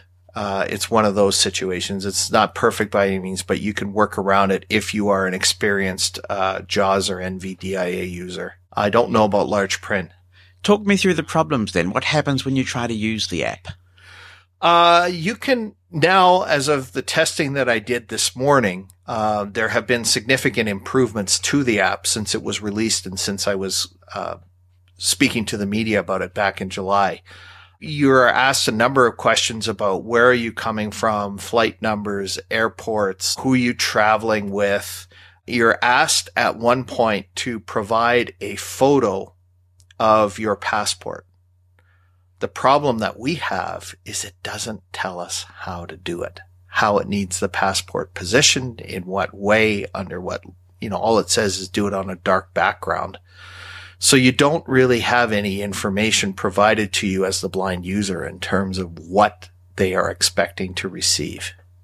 And there's no way to take a photo earlier and attach a file. You have to do it in real time when you're filling in your form on the app.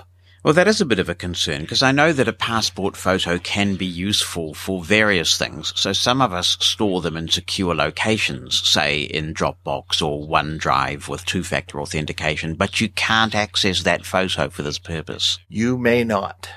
I was staggered by the indifferent reaction from the government official who was quoted in the media story that I read, where you were quoted about this issue, who basically said, well, if you've got a problem, ask a sighted person, a companion to help you out. Well, exactly. And that problem is even further magnified because if you come into Canada without having filled in the data that this app requires, Canadian Border Services will not help you. So you actually have to have either a traveling companion if you have one, and I often don't because I travel independently. You actually often have to have a perfect stranger in a foreign country potentially help you fill in the data that you're required to turn over.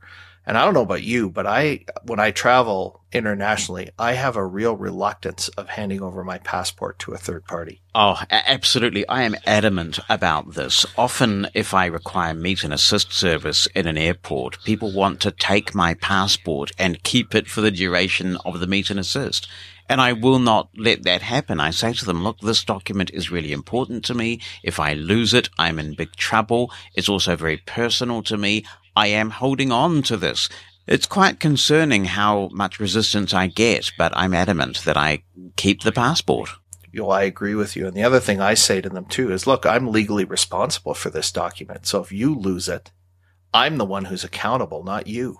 And that's not a good position to put me in. Right. When you started raising this then, were you surprised at the reaction that you got? Because I imagine what you thought was, well, I'll raise this. This is inadvertent. People will take it seriously and we'll get some action. But they were just dismissive. Did that surprise you? Yeah, because one of the things the Liberal government in Ottawa has been touting is the positive relationship that it has with the disability community and the fact that it does want to collaborate with us and it does want to work with us. But this is a clear indication of that not being the case. Not only have we faced the resistance that you saw in the media when the problems first came to light, their solution was, well, we'll meet with you and we'll talk about it. There wasn't any direct commitment that they would actually fix all of these things or to develop a testing procedure where people who are blind were actually testing the app and pointing out the problems with it. And as far as I know, that still hasn't happened completely. I know that there's been modifications made. I don't know who's making them or under what testing conditions or anything of that type, but I would certainly want to make sure that people who are blind were involved in that process. So have you had any meetings with officials since raising the alarm about this app? I have not. The meetings have been held with senior officials of CNIB and Canadian Border Services and the Ministry of Health. Just to put it into context, I'm about 3,000 miles away from where these people were meeting, using miles because I know a lot of your audience is American. So that would be, 4,000 plus kilometers away. So it's not really practical, especially during COVID times, for me to have a sit down meeting with these guys. Right. But they could get you on a Zoom call, couldn't they? And talk to you that way. Oh, sure they could. Yeah. They have not done so. I want to talk about accessibility legislation because here in New Zealand, we're having this discussion at the moment. And whenever it comes up, Canada is held out as this sort of shining beacon that we should emulate regarding accessibility legislation. You have enacted this legislation in Canada now. There is accessibility legislation in force at the moment? Yes, there is. It's called the Accessible Canada Act, and I believe it's now 3 provinces that have provincial legislation as well, provincial accessibility legislation. And in addition to that, we have disability protection in our Canadian Charter of Rights and Freedoms and also in our Federal Human Rights Code and in the human rights codes of the various provinces. I guess the question is then, why hasn't the Accessible Canada Act prevented this accessibility debacle from occurring? Well, that's a really good question, and especially when this government said, when it enacted the Accessible Canada Act, that it would be designing or developing accessibility standards for the various sectors it regulates. And these standards would be designed and reviewed by people with disabilities. None of that has happened to any great degree. There's a couple of draft standards out there, but there's been no real move to implement anything. And in fact, the agency responsible hasn't hired the 2 top people it needs to hire to oversee this work. So, there was a lot of fanfare. There was a lot of talk when this legislation was passed, but there's been very little action taken to actually start implementing for Canadians what this is actually going to mean. If you lose patience with this process and people just aren't moving fast enough and you want to take some action, does the Accessible Canada Act provide the ability for you to take some action under that legislation, or are there other steps that you could take in a legal sense? Well, the only individual remedy I would have now would be under the Canadian Human Rights Act. I could bring a human rights complaint against Canadian Border Services before the Canadian Human Rights Tribunal. I could, I guess, if I wanted to spend all kinds of money and take all kinds of time, I guess I could potentially issue a charter challenge under the Canadian Charter of Rights and Freedoms, but that would be much more costly and would take much longer. And whether it would be successful or not because of the technical steps that you have to go through is open for debate. But the Accessible Canada Act actually has no real enforcement provisions. It just directs you back, in the case of things like this, to the Human Rights Commission. It sounds like this act is more aspirational at the moment, more rhetoric than actual concrete things that are enforceable.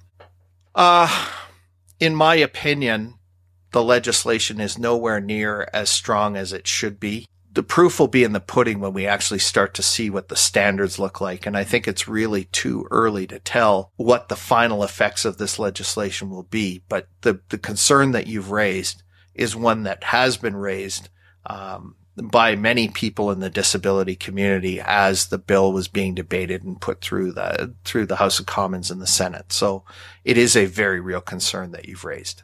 One of the other concerns I have is the idea that you might have multiple avenues to try and get your complaint resolved. So we have a Human Rights Act at the moment, and if you add some other mechanism, then it can be very confusing for disabled people who are often under some pressure. When they want an issue pursued, they may not be experienced advocates. They may not be articulate necessarily, and that system needs to be accessible to everyone. So if you have multiple avenues, it confuses things even more. I agree with you 100%. And one of the things you've probably spoken to David Lepofsky in the past on your show, one of the things that he was pushing very hard as part of this review process is we need to have one place to go to enforce our rights. This hodgepodge and mix of things makes things very hard for people with disabilities, especially if they're not represented, especially if English may not be their first language, especially if their education is limited. And the reality is everybody in this country should have access to have their rights adjudicated as fairly and as reasonably as possible in a fashion that they can deal with. And I worry that we're going to see a lot of technical arguments made by government bodies who are challenged that you're actually in the wrong forum. For example, if you had a issue with an internet service provider, arguably you could end up both before a Human Rights Commission or before the CRTC, Radio and Telecommunications Commission. You could end up in either of those places, both of which arguably have jurisdiction. And the question is then going to become, who's the right one? Yeah, it's a classic. And why should people with disabilities have to sort that out? Yeah, classic stalling technique. Yeah, because you can just kick it to the curb and say you're in the wrong forum. Yeah, exactly. And that's not what we need. We actually need to have these cases decided on the merits. So something like a Canadians with Disabilities Act, maybe? Yeah, I think you've got a framework here that you can work with, but it needs some serious strengthening, and it needs some clarification in some of these issues. Whether you call it a Canadians with Disabilities Act or Accessible Canada Act, I don't think it really matters. I look at substance. I don't really worry about form too much. The charter option that you mention in this context interests me greatly because as a citizen, you have the right to return to your country, don't you? Yeah. And the argument would be that I should have the equal protection and equal benefit of the law. And the law is now with this app, I have to use this app to get into my country. And so that should be accessible to me as a person with a disability, just like it is to any other Canadian. And arguably under an old charter case called Singh versus Department of Immigration, it's not just citizens. Everyone under Section 7 of the Charter means everyone. So it's anybody who comes onto Canadian shores has the protection of certain provisions of the Charter. And I would argue that that would include foreign nationals. Just coming back to the app, in New Zealand, we have a thing called RealMe that's a government-issued digital ID. You get it after you've provided various forms of authentication, and it's behind two-factor authentication when you use it. Do you have an official digital ID in Canada? Not that I'm aware of. Some of the provinces are starting to do it for some of their services. For example, health records. We can sign up with the province of Alberta and get access to our health information on our smartphones and that kind of thing. I can do that in my municipality. I can sign up for services with one specific account. So if I wanted to buy transit tickets or I wanted to pay my property tax or that kind of thing, but I'm not aware of any overarching federal program that would cover all programs and services. To recap then, if I want to visit Canada, and I must say, I love Canada. I've been there a few times, but please, I'd rather go, not in October through about February because I can't cope with the cold. I'm a bit of a wimp like that. But assuming I can go in like July or June, I call my travel agent and they would tell me that I have to use this app in order to board the plane and come to Canada. It sounds a little bit like ESTA, which we have to use, even though we don't need visas for the United States, we would have to complete an ESTA authorization every couple of years. Yeah. So what I would do is if you're going to Canada, I would download the app and fill in the form roughly 3 days before you go. I think it's 72 hours. I was looking at it today and I could get arrival dates as late as Sunday. So 72 hours before, fill in the form, provide the information. You will then get a preliminary approval status, which you should capture and save on your phone and bring with you. But no, we don't have any sort of mandatory pre-approval process other than this. We're not subject to this ESTA thing that you've mentioned, but we now have to go through this process. I have not bought an airline ticket yet to know that if, you're told as part of the terms and conditions of your flight that you have to do this. I will know that better in 2 or 3 weeks when I buy my first international ticket. I'll find out and I'll let you know. Is it likely to mean then that before I even get on the plane, somebody at my end will check that I have this authorization, that it's all been done? No, that's not true, because when you go into Canada, you do not do any security type checks in the country that you're leaving first. All of it's done when you actually land in Canada.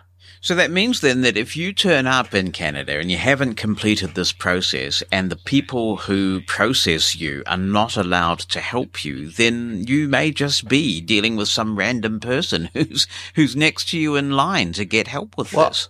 I'm not even sure that's enough because you're supposed to do this before you arrive.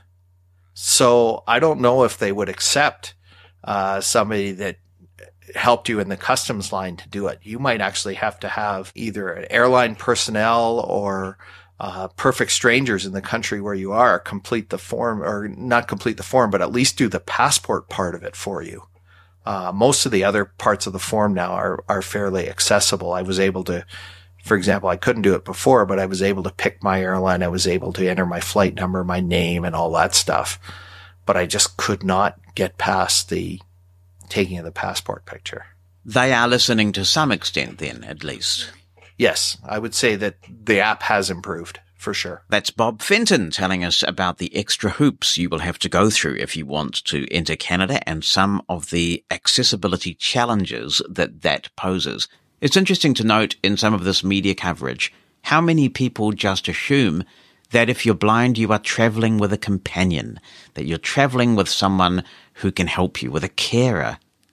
And there's just not widespread understanding that a lot of blind people do travel, not just domestically by themselves, but internationally as well. If you have yourself experienced this app, and maybe you've done some travel, and you want to tell us how that went in conjunction with this app in Canada, by all means get in touch. The email address to which you can attach an audio clip or write something down is Jonathan, JONACHAN @mushroomfm.com.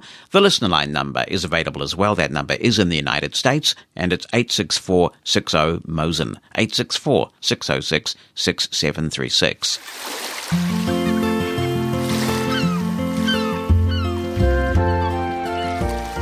That moving music brings us to a body bulletin. Welcome to you in lockdown. Hi, guys.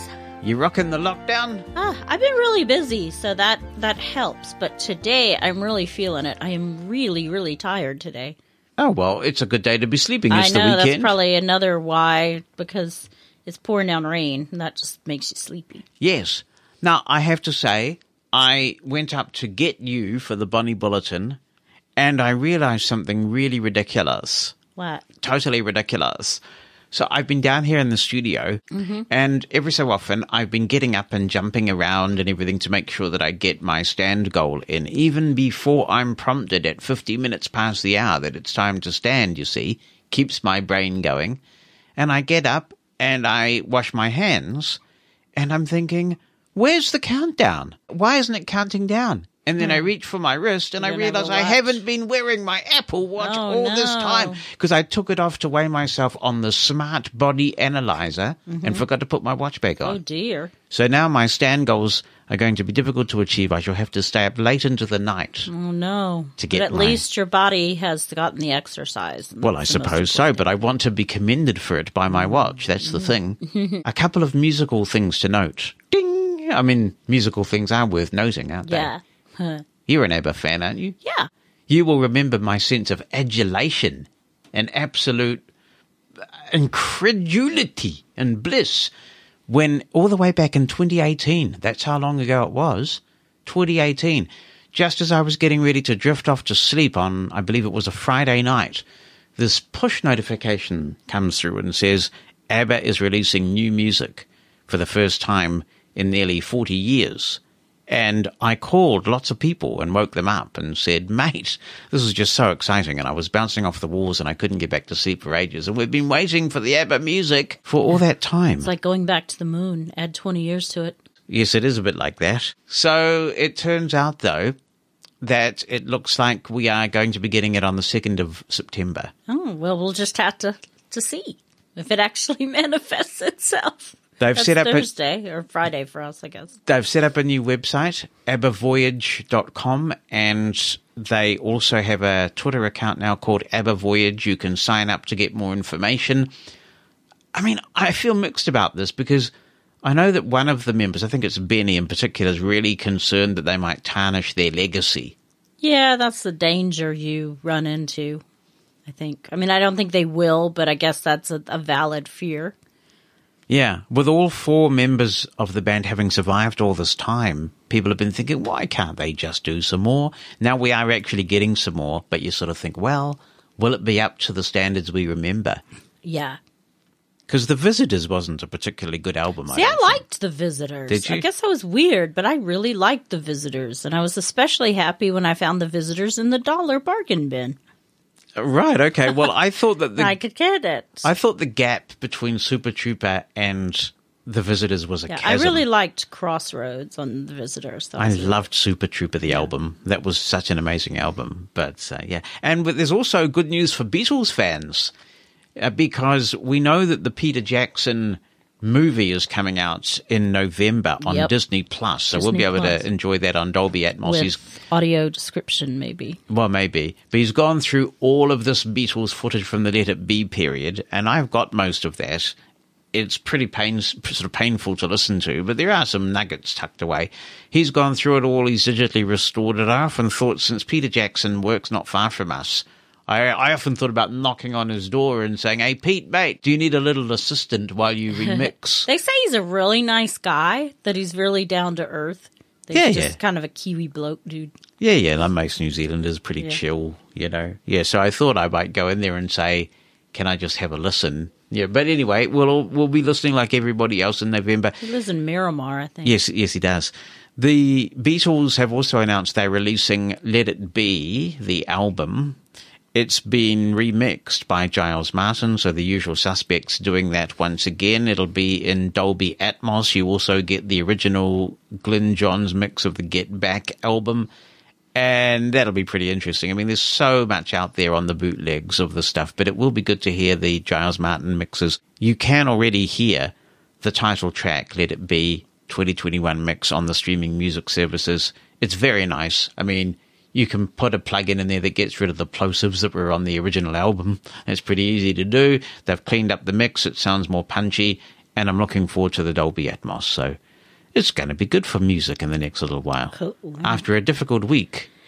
Yeah, losing Tom T. Hall and Charlie Watt and Don Everly. Oh my word, that was terrible. Yeah. Don Everly. And then you lost someone from New Zealand a couple of days ago that did the children's stuff. Max Cryer. Yeah, any New Zealanders listening will probably know Max Cryer. Or maybe not if you're very young, actually. But Max Cryer was a real institution. He's made a big contribution to New Zealand entertainment, and that was really sad. Yeah, I had a record of him when I was a kid that I played and played and played. And was really surprised when Spotty Anthony told me that it's actually on Apple Music. Yeah. Yeah. That he remembers you playing it. Yes, he does remember me playing it. Yeah. So what's your take on all the COVID goings on? I mean, we're all working from home and will be for a while, at least the next couple of weeks, because we're still in level 4, which is the most stringent lockdown. And we are moving, at least some of the country is moving to level 3 on Tuesday. Monday night. Is it Monday night? It's Tuesday night at 11:59, right. So effectively Wednesday morning. Yeah, on Wednesday. So what that means for Wellington and most of the country is that we're still in level 4. We can just get Uber Eats or takeaway or drive through. Auckland is where the cluster seems to be growing. Auckland is our largest city, so they're staying in level 4 for another couple of weeks. We will reassess it on Monday, the September the 6th.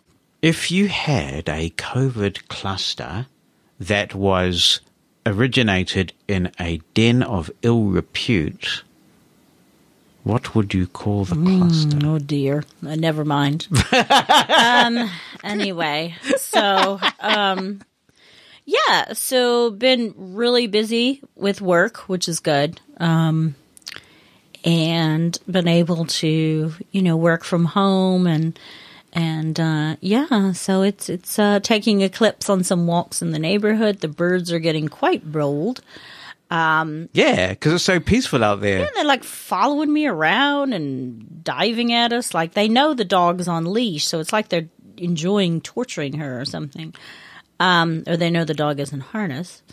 And I know when she'll hop at them like bird. So, but they seem to hang around, which is fun. So we've been cooking quite a bit because you can't get, our muscle fuel still comes, but we can't get Uber Eats. What would be your first Uber Eat you'd get? My Thai food. Oh, no, not the Thai food. I like the Thai food. And they do a really nice salmon, and salmon's full of omega-3. We might have to do 2 Uber Eats. You know, well, I don't, to be honest, I'm really enjoying all the cooking and it's I kind of would like a BP coffee though. No, that's a weird thing to want, but a BP coffee, a coffee that goes beep. Yeah, a BP coffee, British Petroleum. BP coffee. Now, what about the COVID tracing app thing? I mean, record keeping is going to be mandatory, which is fine. I don't necessarily have a problem with that, but the trouble is our NZ COVID tracer is not the most 100% accessible thing on the planet due to the fact that, yes, it does what you need to. It will check in for you. That's not the problem. The problem is finding the QR codes because they can be anywhere. It's like Carmen Sandiego. Where in the world is the COVID QR code? Yeah. A lot of times they are up by the cash register, but sometimes they're not. Sometimes they're on the door. And I've even had businesses not know where theirs is. At work, I work for Blind Low Vision New Zealand, and we have opinions expressed in this podcast. It's a good opinion. Oh. It's a good opinion. It's not, but the opinions expressed are mine.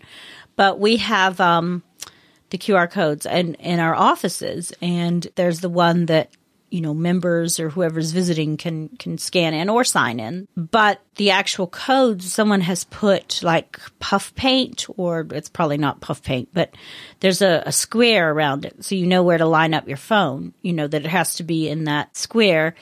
And the phone is really good about, checking in. It's very simple. You find the raised line and poof, your visit's recorded. So the tactile nature. Works. Yeah. And because you know where it is. But even if everybody did that tactile thing but weren't consistent about where they put the code, you'd still be groping around for the tactile thing, But even if they just put a button, I wonder if they could do that. Like we have our swipe cards at work and you know where it is. And I wonder if they put like a button or whatever a sensor that, was like right by the cash register, and you just put your phone up to it. I wonder if that would work. I certainly sympathize with consistency. Yes, I certainly sympathize with the technical dilemma, but the reality is if they were going to invest in hardware, they could have put a Bluetooth beacon, and that way it could have just automatically triggered when you open the app, or any number of options. QR codes are simple because you can print them out. Anybody can just go to a website,